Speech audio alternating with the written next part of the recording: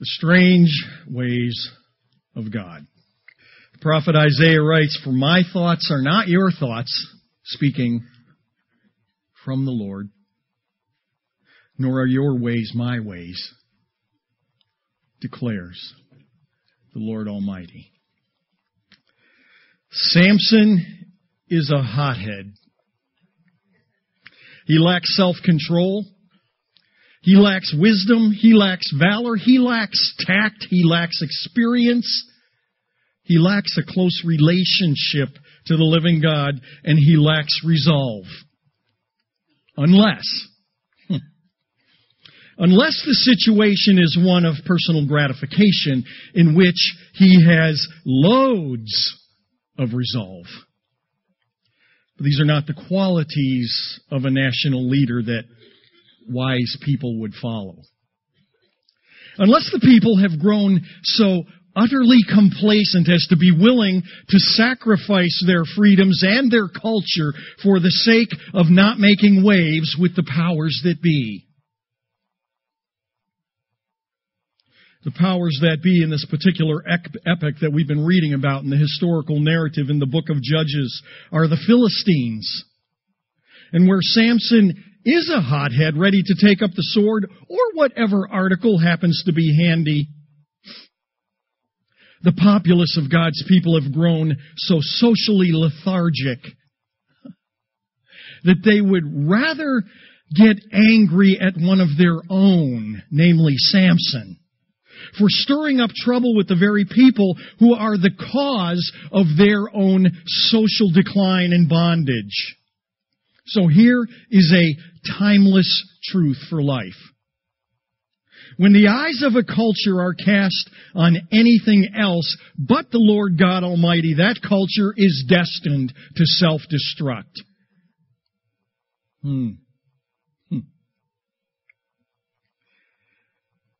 This is something even most Christians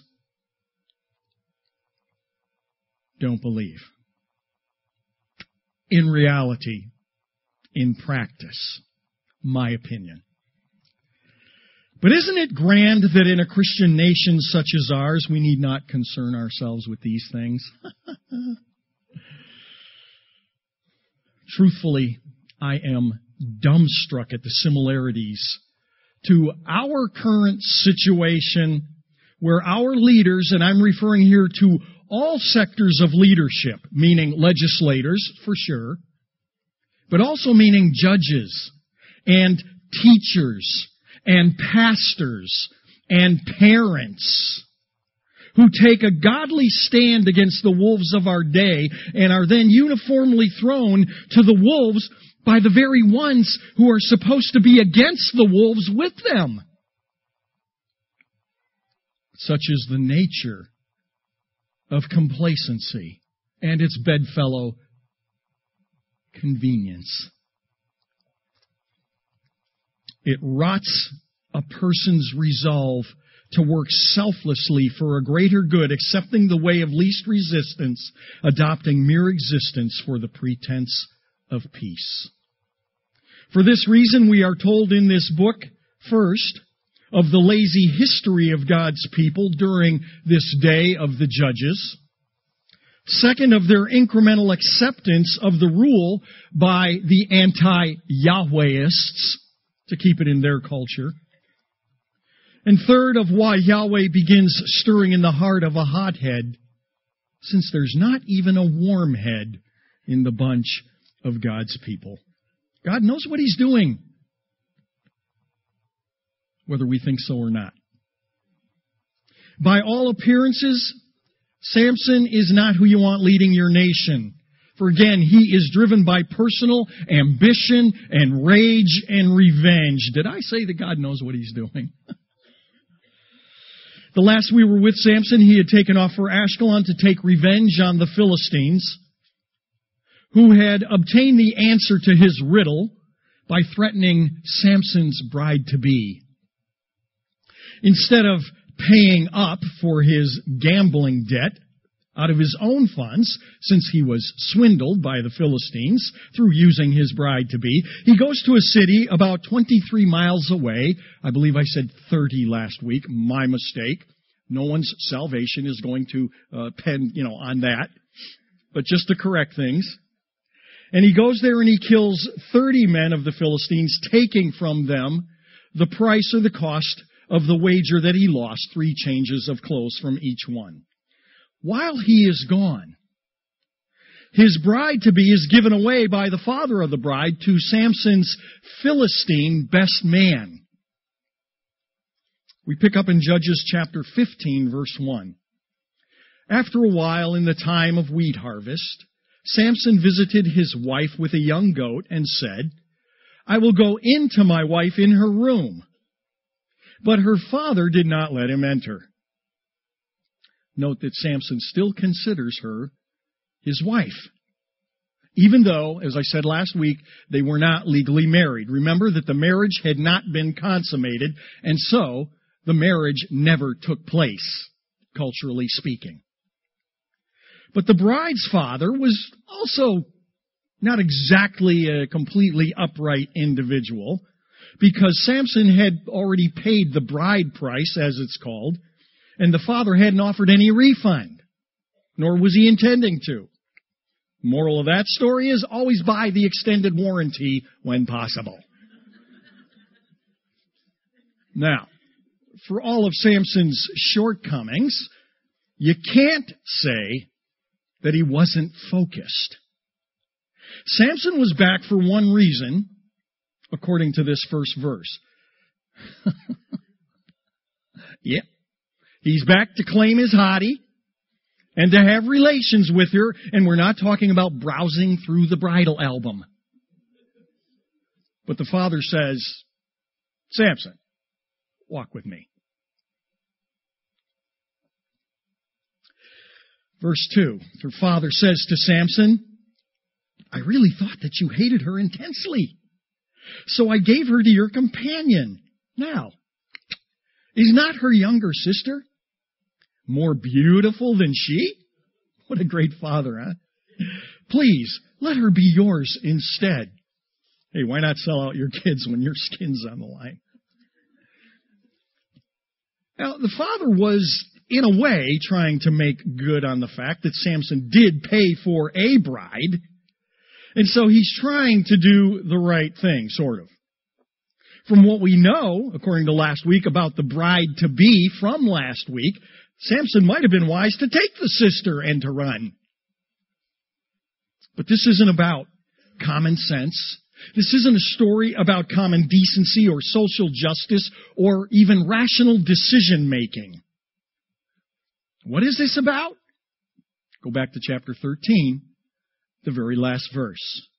This is the Lord stirring Samson up to bring about God's purposes on earth.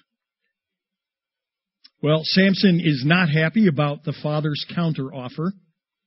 And in verse 3, Samson says to him, or rather to them, to the population at large, "This time I shall be blameless in regard to the Philistines when I do them harm." Samson, it seems here, and I may be wrong, but it seems like he does have a conscience. He knows his little murderous tirade he's referring to last week, what we read about, and I just recapped, when he was in Ashkelon and went on his murderous tirade and killed 30 of the Philistines to get his gambling debt paid for. It seems that he knew that that was unjustified, but this time he says it's going to be justifiable. Verse 4. So Samson went and he caught 300 foxes and took torches, and he turned the foxes tail to tail and put one torch in the middle between the two tails. When he had set fire to the torches, he released the foxes into the standing grain of the Philistines, thus burning up both the shocks and the standing grain, along with the vineyards and the groves. You got to understand, this was no small financial blow to the Philistines. So what do we have here? Contextualizing. This is called economic sanctions on your enemy, 1000 BC style. Verse 6. And the Philistines said, "Who did this?" And they said, "Samson, the son-in-law of the Timnite, because he took his wife and gave her to his companion." So the Philistines came up, and they burned her and her father with fire. Nice guys. But now wait a minute.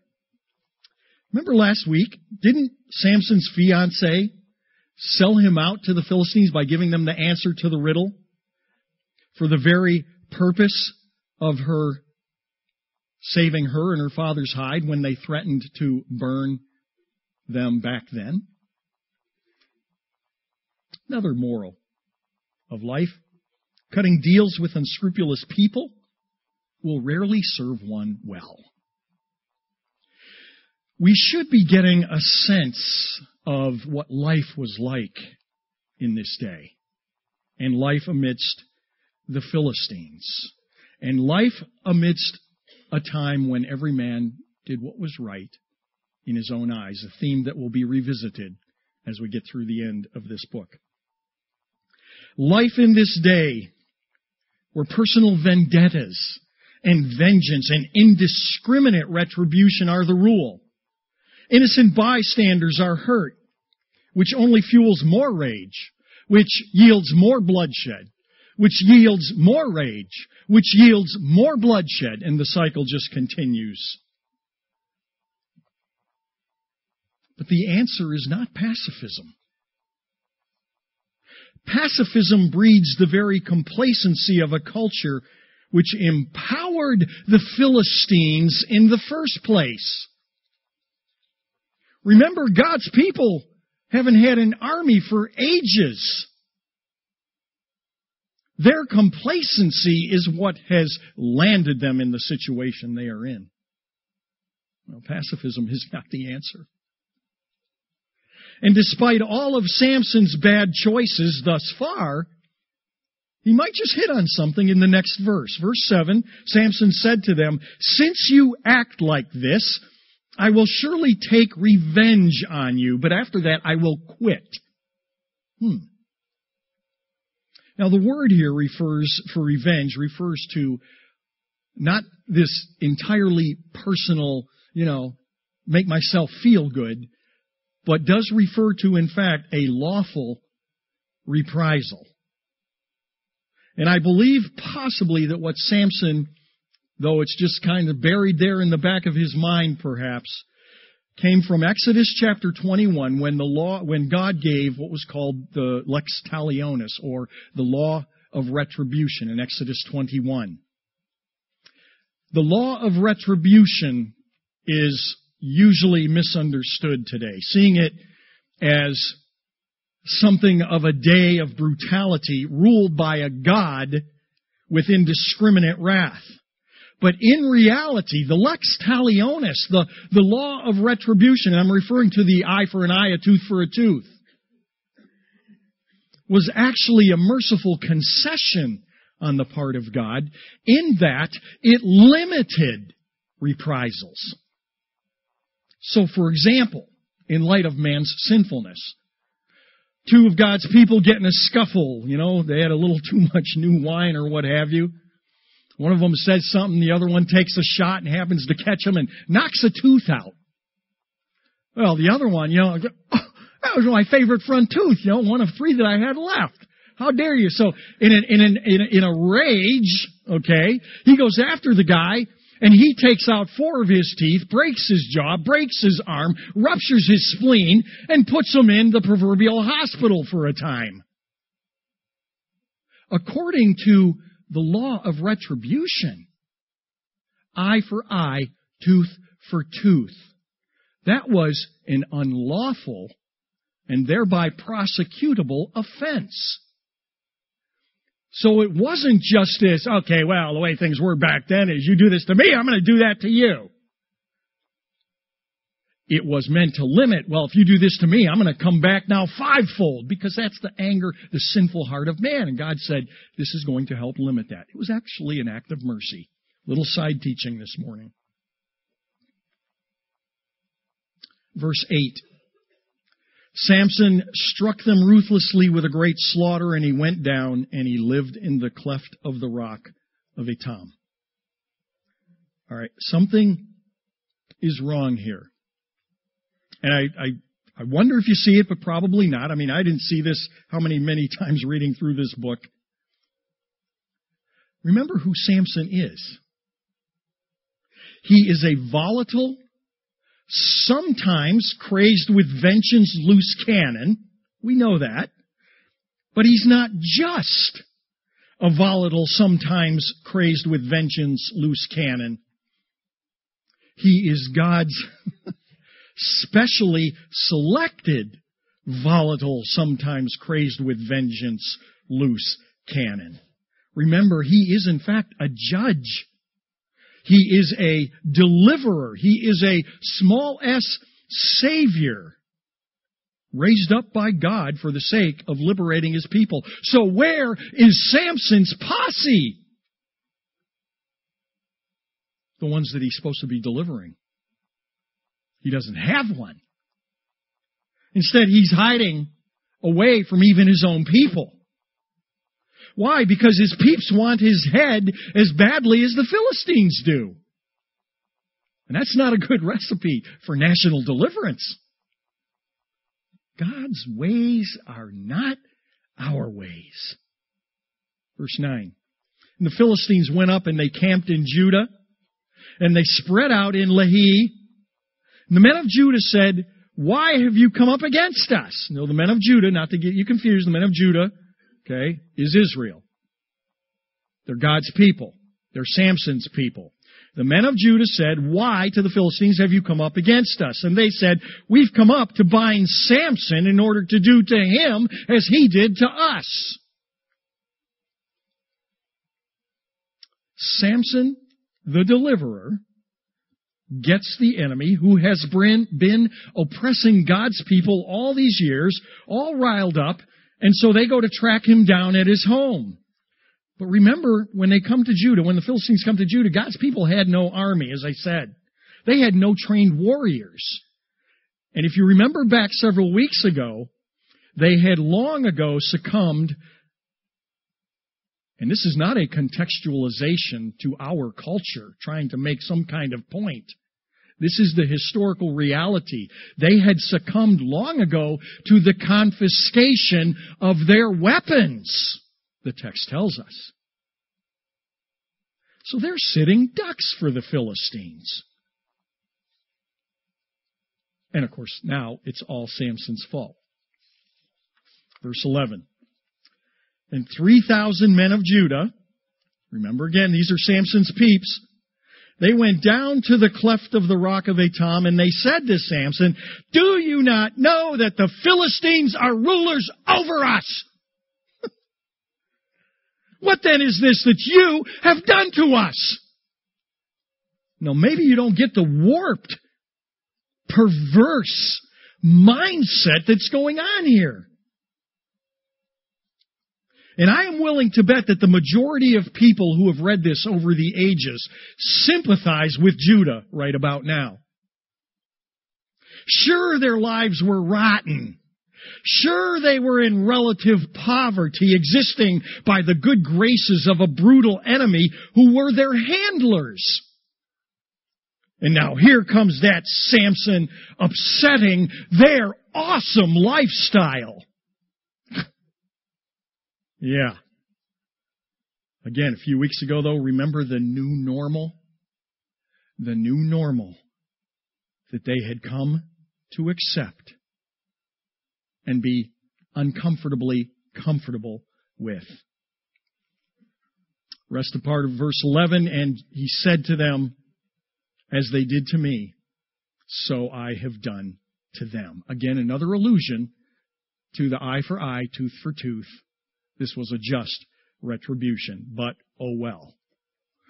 So Judah, who has no army because they haven't had any desire to even raise up an army for ages, suddenly gets 3,000 men, basically an army, to go get who? Samson, their deliverer.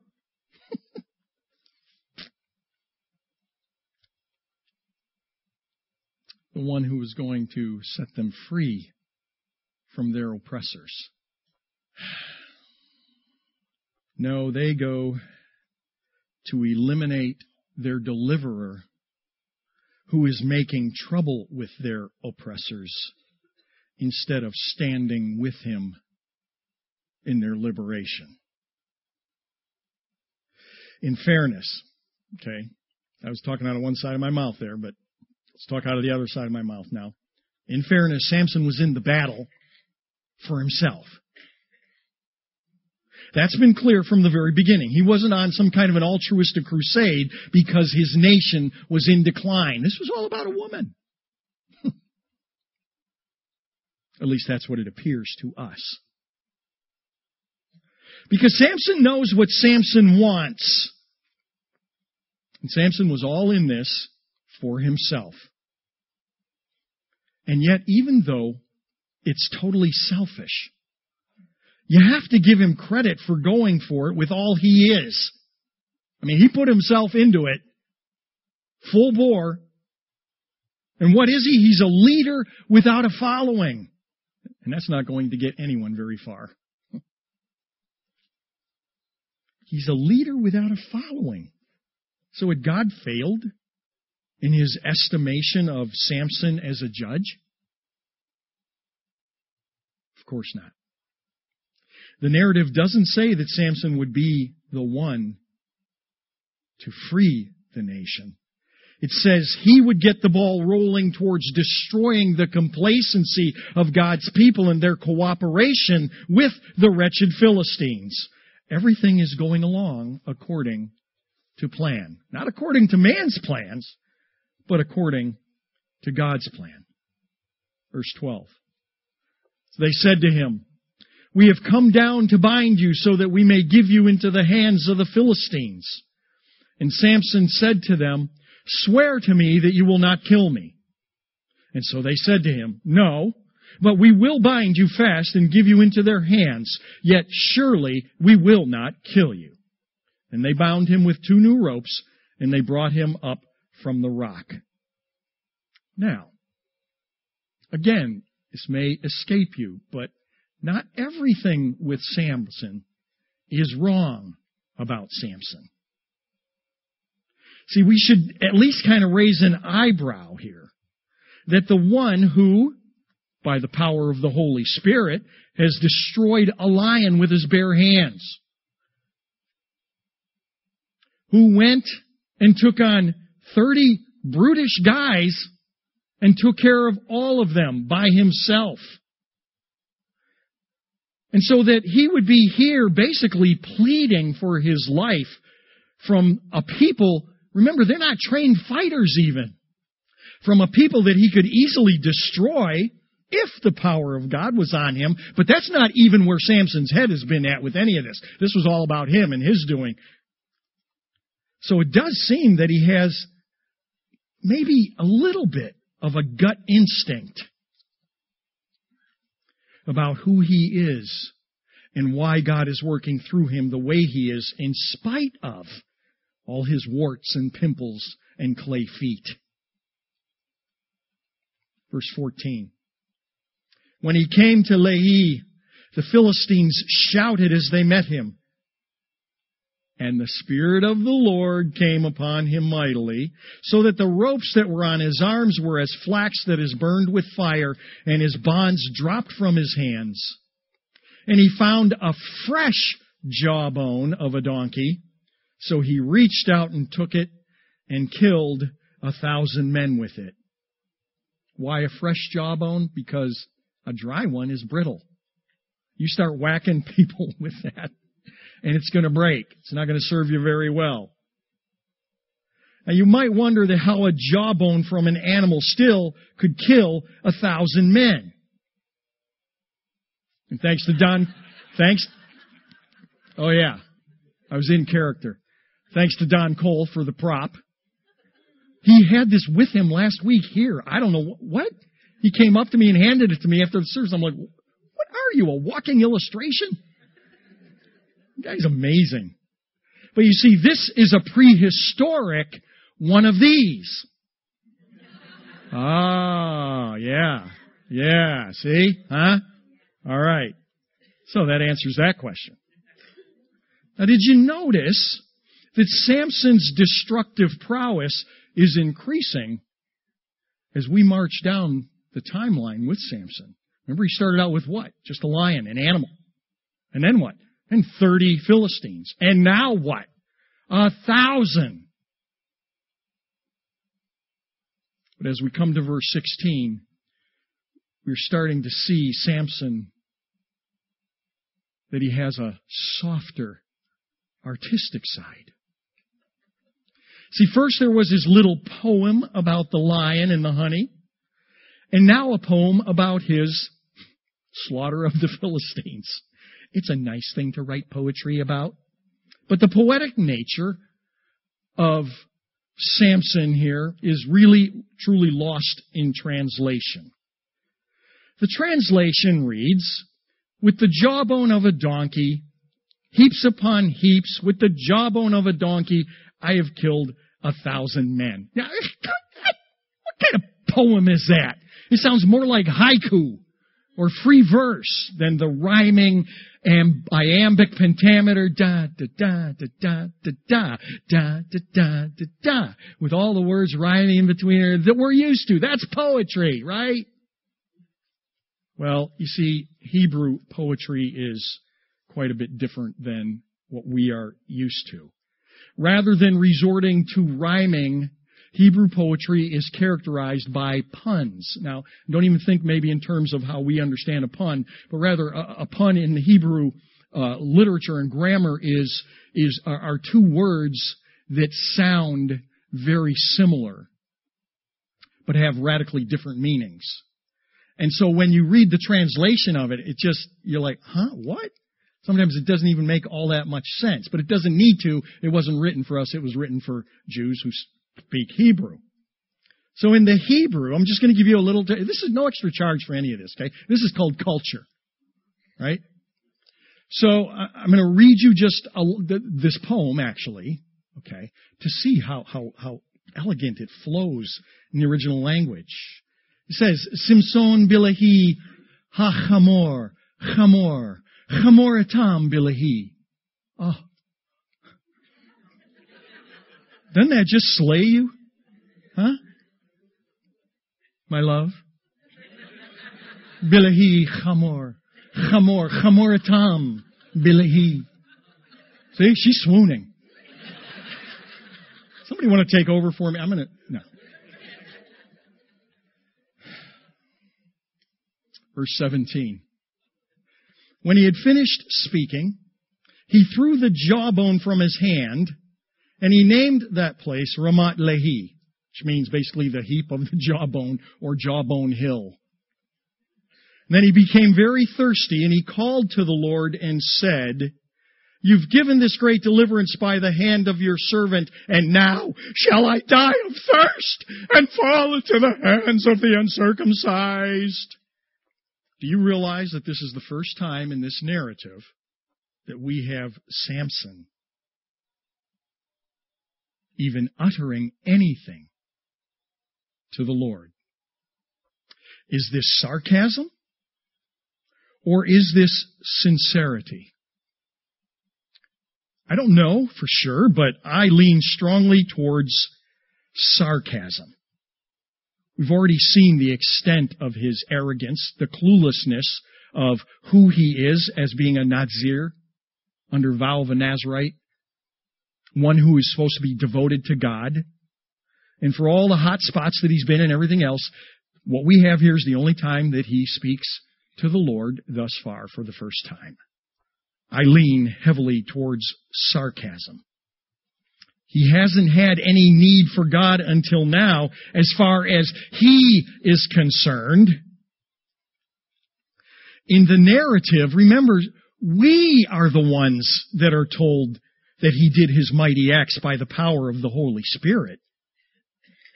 As far as he knew, he was just a one bad dude. There's nothing we've seen or heard out of Samson that indicates he had any kind of a walk with the Lord. Nevertheless, God raised this man up for His purposes. And so there is no chance of this failing. Not lions, not Philistines, not even a lack of water, wrongly demanded, if I'm right about my assessment. Verse 19. So God split the hollow place that is in Lehi so that the water came out of it. When he drank, his strength returned and revived. Therefore he named it En-Hakor, which is in Lehi to this day.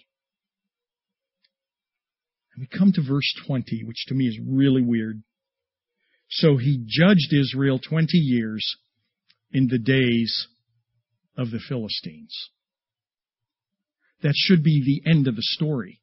All the other judges that we've read about, right? Even when they had maybe one sentence only written about them, or a couple of sentences, or we get long stories, their life is recapped and wound up by, and this judge served the Lord, or whatever, was a judge in Israel for this many years. So it's like the story is ended, but the story's not ended. We know that. We got quite a bit of more historical narrative to go. Why is that? Why is that, I ask you? And do you know why I'm asking and being so dramatic? It's because I don't know yet. I don't. Not because I haven't researched it. I'm not sure. I have some ideas. Maybe by the time I get to the end of the book, I might know. But it's like Samson's public ministry, if you will, is like over. And now this is just kind of an addendum, of course, which is by God's inspiration, which means it's important. Can an entire nation of millions of people grow so used to a diminished quality of life that even when someone tries to rescue them, they end up fighting against the good guys?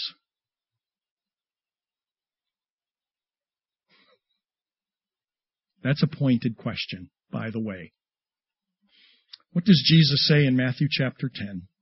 If somebody could inform children's ministries that I'm winding down. Jesus says in Matthew chapter 10, brother will betray brother to death, and father his child, and children will rise up against parents and cause them to be put to death. And of course, what was Jesus speaking about? He was speaking about what we call the end times. When you've read that in the past, have you ever thought about the fact that wherever this country is going, whatever happens, when you start thinking about persecution and all, that it could even possibly be somebody the closest to you who becomes the one that turns you over to the bad guys?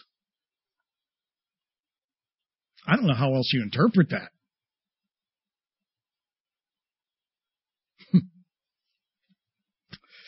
Brother will betray brother to death, and father his child, and children will rise up against parents and cause them to be put to death.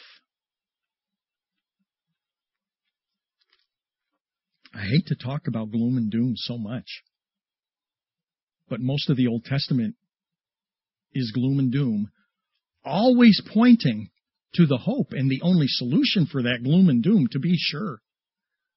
But 2/3 of the Bible is about the reality of gloom and doom in this world, here and now. That this is not paradise, in case you needed to be informed about that.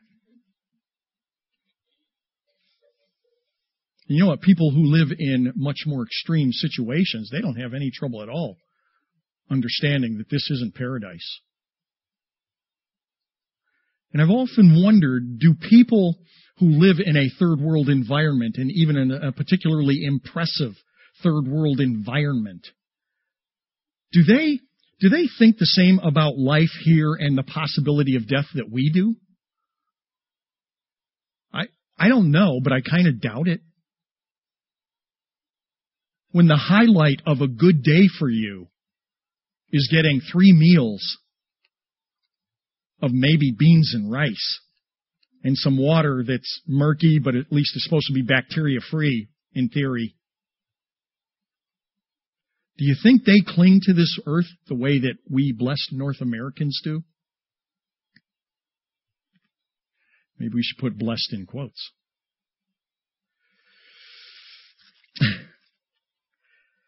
Let us not lose sight of the fact that we are told we are the aliens. In 1 Peter or 2 Peter, I can't keep those two straight to save me.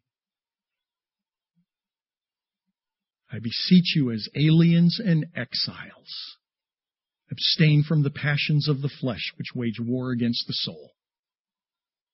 We're supposed to be pilgrims who are just passing through, not believers, fearing death, fearing what the future holds, because my golf game might be infringed upon. And that would be less than candid if I didn't tell you that my head goes there. That's why I so appreciate the Lord's table. And the God of not just second chances, but of 1,000 chances over and over. Let me have you stand. Lord in heaven, I think of the hymn, and the things of earth will grow strangely dim in the light of your glory and grace. Father, personally, I am thankful that we don't live in the Middle East. I'm thankful that we don't live in Central or South America or so many other parts of the world, but that we live in the United States. I wouldn't want to live in those other places, but oh God, I do wonder